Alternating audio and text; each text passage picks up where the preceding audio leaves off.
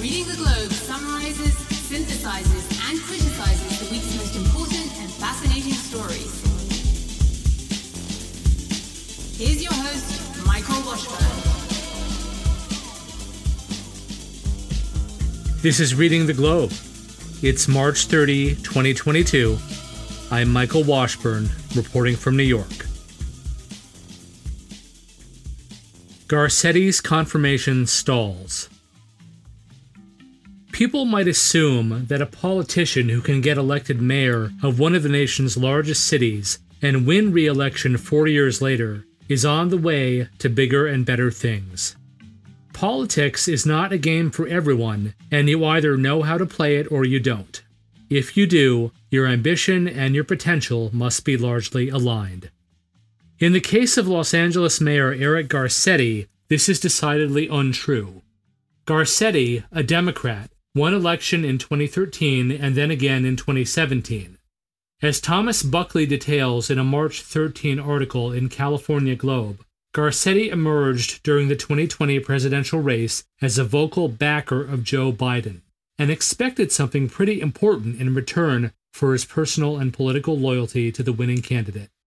But the new administration passed over Garcetti for the role of Secretary of Transportation, a decision Buckley suggests may have had something to do with the severity of LA's homeless problem. Garcetti has since emerged as a candidate for the highly important role of ambassador to India. There are few positions quite as crucial to America's role in international affairs as this one, especially in a world likely to be increasingly shaped by U.S.-China rivalry. The role requires an envoy of the most impeccable credentials and the highest integrity. Hence, Iowa Senator Charles Grassley may have made the right decision in calling for a pause in the confirmation process to allow the senator's staff to do a proper investigation of charges that Garcetti turned a blind eye to and lied about the alleged sexual misconduct of a member of his staff named Rick Jacobs. According to Buckley's article, Jacobs stands accused of serious offenses that range from making inappropriate comments to both male and female staffers to physically grabbing people. Garcetti's statements during a Senate hearing last December in response to a question about this alleged misconduct led Naomi Seligman, the mayor's former communications director, to file perjury complaints with law enforcement agencies and government boards, Buckley relates. It remains to be seen what other malfeasance and lies Senator Grassley's staff will uncover. Thanks to Grassley's actions, the question of Garcetti's appointment is likely to come up eventually for a debate on the Senate floor, where Garcetti will not find himself surrounded with sycophants, and some tough questions will come his way.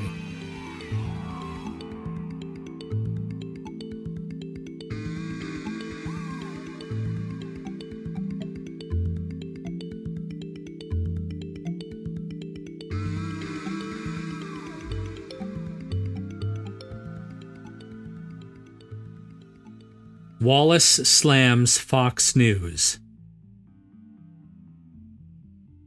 There is no love lost between Chris Wallace, the longtime host of Fox News Sunday, and his former employer. After nearly 20 years at Fox News, Wallace has moved over to that outlet's ideological enemy, CNN, where he will host the new CNN Plus streaming platform. An article in the New York Times on March 27, written by Michael N. Grinbaum, quotes Wallace, saying that working at Fox News became unsustainable as Wallace, a political centrist, increasingly heard views that he felt crossed the line from conservative opinion that he respected, even if he did not always agree with it, into irresponsible stances on the supposed theft of the 2020 election and the hidden sources of the January 6 unrest in Washington. Wallace's new gig at CNN Plus will be an interview show whose acknowledged influences include such legends as Charlie Rose and Larry King. Grinbaum's article leads with Wallace's statement that, "I just no longer felt comfortable with the programming at Fox." That much is not in doubt, but nowhere does the article attempt to explain specific points of disagreement with the stances at Fox News that put Wallace off, such as Tucker Carlson's documentary suggesting that the January 6 disturbance was a false flag operation intended to embarrass Trump supporters. If Wallace has evidence of specific factual misstatements at Fox News, it would be good to hear them explained in proper detail. Based on the evidence we have in this article, his move looks like nothing so much as a late-career attention grab intended to signal his woke virtue and seal his permanent dissociation from a political and ideological milieu in which he did not feel at home. Wallace may remind you of no one so much as David Brock, who rose in the 1990s to the highest echelons of conservative commentary as an investigative journalist for the American Spectator before his much-publicized repudiation of the Republican Party and assumption of a new public role as one of the noisiest champions of Hillary Clinton ever to walk the earth.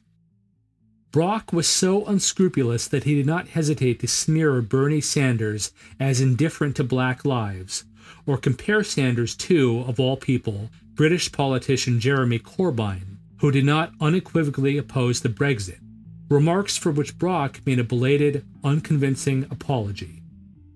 Let's hope Chris Wallace approaches his new gig with pure motives and a modicum of journalistic integrity.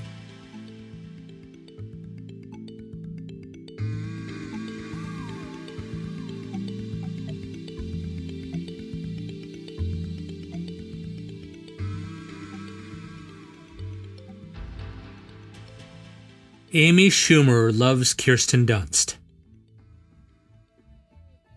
Comedian Amy Schumer has issued a statement attempting to clarify that she meant no real disrespect to Kirsten Dunst, who was at the center of the second most notorious incident at the 94th Oscars ceremony on Sunday, March 27. The most infamous, of course, being Will Smith's physical assault on Chris Rock for having made fun of his wife's hair. The incident provoked by Amy Schumer did not turn physical, but one can see how it easily might have.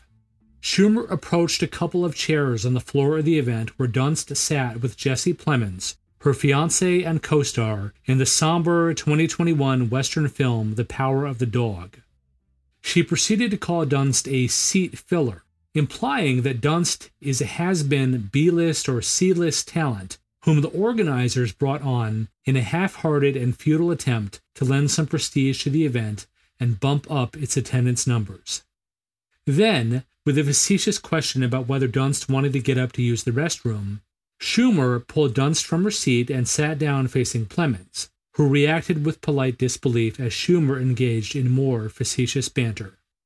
A March 29 New York Post article by Leah Bitsky recounts Schumer's weak attempt to explain away the incident by saying that the event was choreographed. It was supposed to happen, see? And affirming that she loves Kirsten Dunst. The excuse, one can hardly call it an apology, did not appear to go over well or convince many people. Bitsky's article links to a tweet from someone calling herself J-Core, who points out the irony of Schumer calling Dunst a seat filler when Schumer's moment, as they say, happened way back in 2015. For her part, Dunst is still appearing in some of the most acclaimed and talked about movies of our time. Even Dunst's roles in relatively low-profile releases, like Lars von Trier's Melancholia, in which she plays a deeply depressed woman on an estate doomed by a rogue planet, and Andrew Jarecki's All Good Things, in which she plays a real woman who is presumed to have been murdered by the late psychopath millionaire Robert Durst, impress the viewer with her versatility and intelligence. What we have here, then, is clearly a case of the resentment that failure tends to feel for success. Taken with the Will Smith and Chris Rock incident, it is also a symptom of our seemingly irreversible cultural decline. What was once an entertaining and inspiring spectacle that encouraged people to forget about problems and revel in the magic and uplift that the best filmmakers achieve through their craft has turned into a spectacle where the question is which host or guest can outdo everyone else for sheer tasteless boorishness.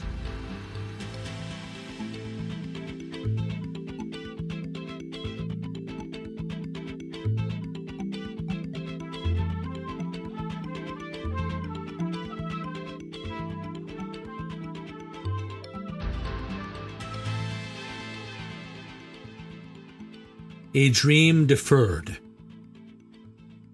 In further Oscars news, Quebec's most famous living filmmaker, Denis Villeneuve, has a good deal to feel proud of at this time. His visually impressive, mega-budget opus, Dune, won awards in no fewer than 6 categories, including those for visual effects, cinematography, production design, editing, sound, and score. The win in that last category is not surprising, given that the score is the work of legendary composer Hans Zimmer. Some directors would no doubt be awestruck at winning the most coveted award in just one of those categories, let alone 6. But for Villeneuve, who started out making low-budget art house pictures such as Maelstrom and Polytechnique, before going on to achieve Hollywood stardom as the maker of Prisoners, Arrival, Blade Runner 2049, and now the $165 million Dune, with still more ambitious projects in the works, the ceremony may have been something of a bittersweet occasion. A March 28 article by Brendan Kelly in the Montreal Gazette notes that Dune did not win in the category of Best Picture. And not only did Villeneuve not win the award for Best Director, but he did not even receive a nomination in this category, something that could surely be a letdown at this point in his career, where you might think that Villeneuve is at the very top of his game. But Kelly's article says that Villeneuve has not expressed disappointment. On the contrary, he told the newspaper that he does not take a nomination in the category of Best Director for granted, and that, as Villeneuve puts it, not receiving the award is maybe the best thing that could happen to me. Villeneuve goes on to say that being the underdog is the best thing for him as a director. I need that hunger to go back in the desert. Awards can be dangerous for the ego. So I need that crazy energy. I need that fire. It's maybe the best thing that could happen to me as an artist, Villeneuve told the Montreal Gazette. Villeneuve's point is not hard to appreciate. Too much recognition, conferred too easily, can lead to complacency and laziness, which are the last things he needs at this point in his career. He is right that awards can be dangerous for the ego. But you know what else can be dangerous? Getting too cozy working in the medium of CGI and letting the visual effects become the movie. Computer-generated visual spectacle is nice, but it rightfully could never take the place of first-rate writing, acting, and, of course, direction, whose original function was to capture the way people occupy space and tell a story with just the right shots and just the right angles at just the right pace. Villeneuve might well take time to reflect on the grinding political correctness in much of his work. Films like Sicario seem almost absurdly bent on sacrificing realism and credibility to the goal of appending traditional social roles. He might also consider the merits of returning to the original art of filmmaking, as the directors of Scandinavia's Dogme 95 movement did, and giving his directorial gifts the space they need to grow. Written and read by Michael Washburn for Audio Hopper.